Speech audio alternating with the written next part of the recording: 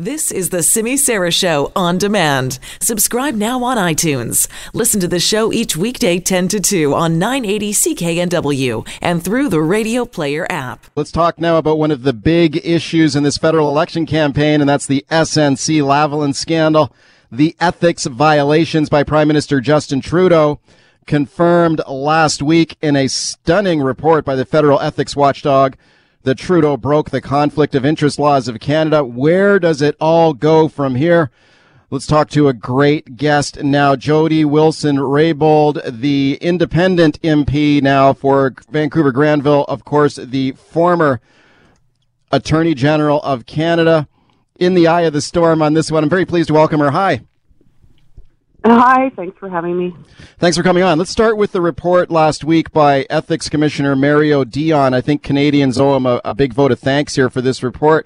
His report found the Prime Minister and his people inappropriately pressured you to help this big company, SNC-Lavalin, deal with these very serious criminal charges the company's facing. Just like you said, this report corroborates a lot of what you told Canadians. What was your reaction to that report what went through your mind when you read it?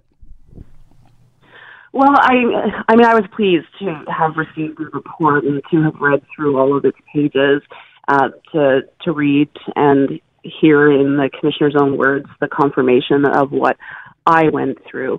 But the gratification came from having the Commissioner confirm or vindicate the independent role of the Attorney General, the Director of Public Prosecutions, their roles in criminal proceedings.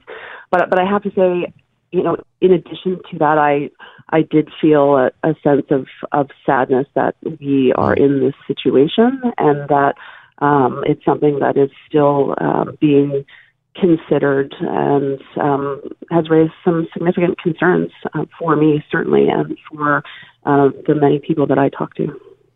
Did you feel any, I take your point about the sadness there. I think a lot of Canadians are kind of feeling dubious about this whole thing too, for sure. Did you feel any kind of personal vindication from this report? I mean, there have been some Liberals that have spoken out against you and criticized you and called you a traitor to the Liberal Party. I'm thinking of people like Sheila Copps and people like that. Did you feel personally vindicated as you read that report that largely corroborated everything you said? Well, I can say that reading the report and hearing the Commissioner corroborate a lot of what I said, if not all of what I said, was important for me. I think it's important to have an independent officer of Parliament weigh in on these issues. I mean, we're talking about the Conflict of Interest Act and violating the Conflict of Interest Act, and I think raising these issues, it's not specifically about the company, it's about the nature of the democracy we want to live in and ensuring that public officials in their roles, doing their jobs, uphold the rule of law and make decisions based on values and principles, which is really important to me, and it's important to the many people in my riding and Canadians that I've talked to when reflecting on this issue. I thought as I read this report, there were some disturbing new revelations in there. There are things that we didn't know before, and I know there's stuff in there that you didn't know too, right? What jumped out at you in this report that you didn't know before? Yeah, there were several revelations for me. I didn't understand, and I actually still don't understand, the extent to which there were conversations between and among ministers, between and among ministers in the company and the Prime Minister's office. That surprised me, the extent to which that was occurring without my knowledge. The Ethics Commissioner, when I met with him in June, raised the question of the two legal opinions that were referenced in the Commissioner's report, which came as a significant surprise to me. All of this happening outside of my knowledge, which is concerning, having been the Attorney General at the time, and there was all these different discussions happening around what was to be done with respect to SNC and with respect to the deferred prosecution agreement. Oh, yeah. I mean, that's probably some of the most shocking content in this report, that there were these ongoing discussions with officials with the company about how to get what it wanted. despite there was explicit advice from the Privy Council basically to not do that. You know, you got these secret meetings with SNC Lavalin to discuss new ways to pressure you. You know, it almost seems like some of the people who are browbeating you and pressuring you to help this company were also at the same time in constant contact with the company who are defendants in a criminal matter. Is that disturbing to you to learn that was going on? Well, I mean, I always say I should never be surprised about anything, but I'm consistently surprised about many things.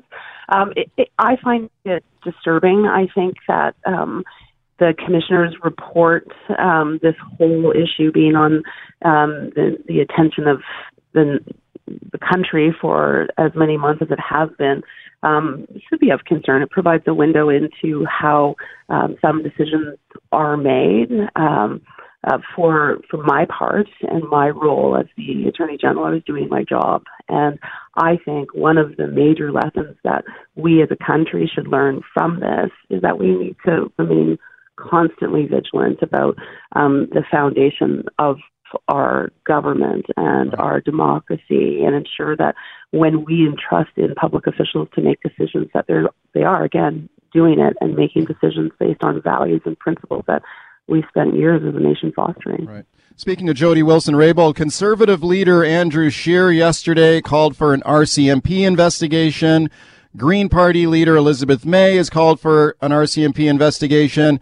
We've seen a large group of former Canadian attorneys general, a lot of whom I'm sure you know and respect. They're calling for the Mounties to get involved. What do you say? Should the RCMP get involved here and investigate?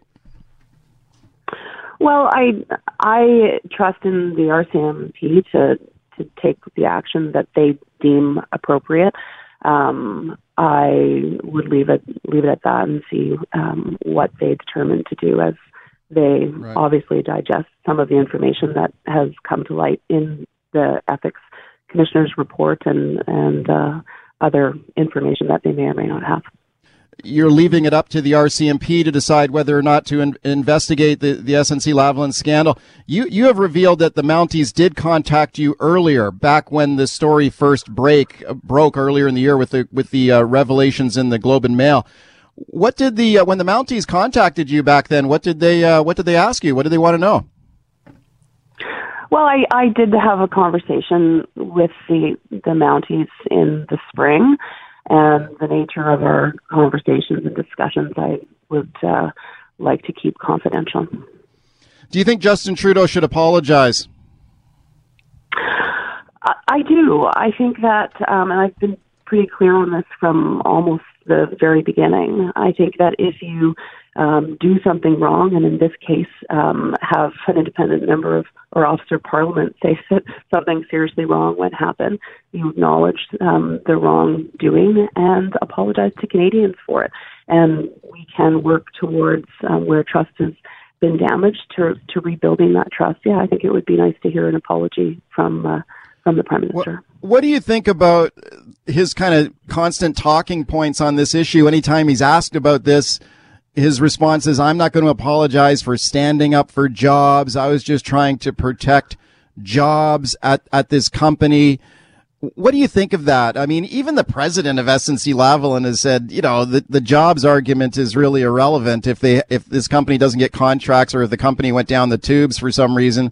The people who work there would get jobs somewhere else. I mean, do you think that's a legit argument for Trudeau to make, that this is about jobs? Well, nobody is going to say that jobs aren't important. As politicians and as Canadians, we all want to ensure that people have good, well-paying jobs. But I think that it's important for us as Canadians to know that we live in a country where the rule of law is not violated at will or for political expediency. I mean, jobs and the investment in our country in terms of private investment, which creates jobs, we want to ensure that people investing understand the nature of our rules-based system, the nature of our democracy, and have certainty that those rules, that the laws will be followed. That's what creates certainty. That's what creates investment, and that's what creates jobs. So I will always err on the side of upholding the very nature of our democracy, and from that we can make the sound decisions that we need to make as elected officials based on what our constituents and the important issues that our constituents are telling us to make. Speaking of your constituents, you're running for re-election in the fall as an independent MP now in Vancouver Granville. It's not very often that an independent can get elected to Parliament in our country. It has happened before, but it's kind of rare. What are you hearing from people in Vancouver Granville about your chances to get reelected as an independent MP? Well, I'm excited about running as an independent. I certainly would never have expected myself to be in this position, but I'm embracing it. And I'm not shy to hard work, and I know it's going to take a lot of hard work and commitment now leading up to the election. I've been hearing from people on the doors, walking down the street, pretty overwhelming support in terms of myself personally, in terms of acknowledging what I went through, people thanking me for what I did in terms of standing up for integrity, for doing the right thing. So that's really nice to hear and have that support. Knocking on doors and doing a bunch of different events in the riding. People are talking about, of course, the environment and climate change. Affordability continues to be the biggest issue in Vancouver Granville. It was when I was knocking on doors 15 months before the last election. And affordability in terms of housing, being able to live where you work.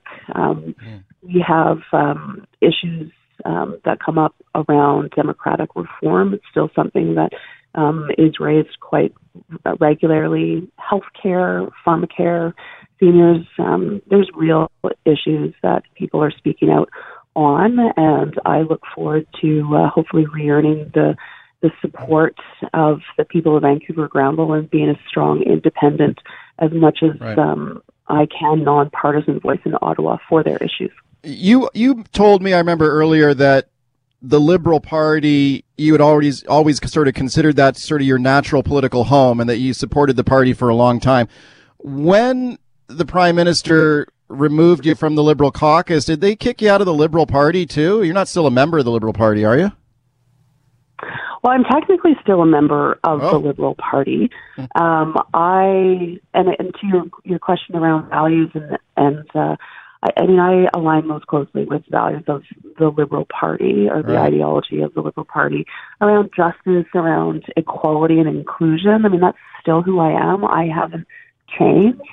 I was never a member of a political party until, right before the last election when I joined the Liberals. But again, I mean, what I want to represent and continue to how I represent the constituents of Vancouver Granville is still based on those values. I take progressive approaches to issues. But the Prime Minister unilaterally removed me from caucus.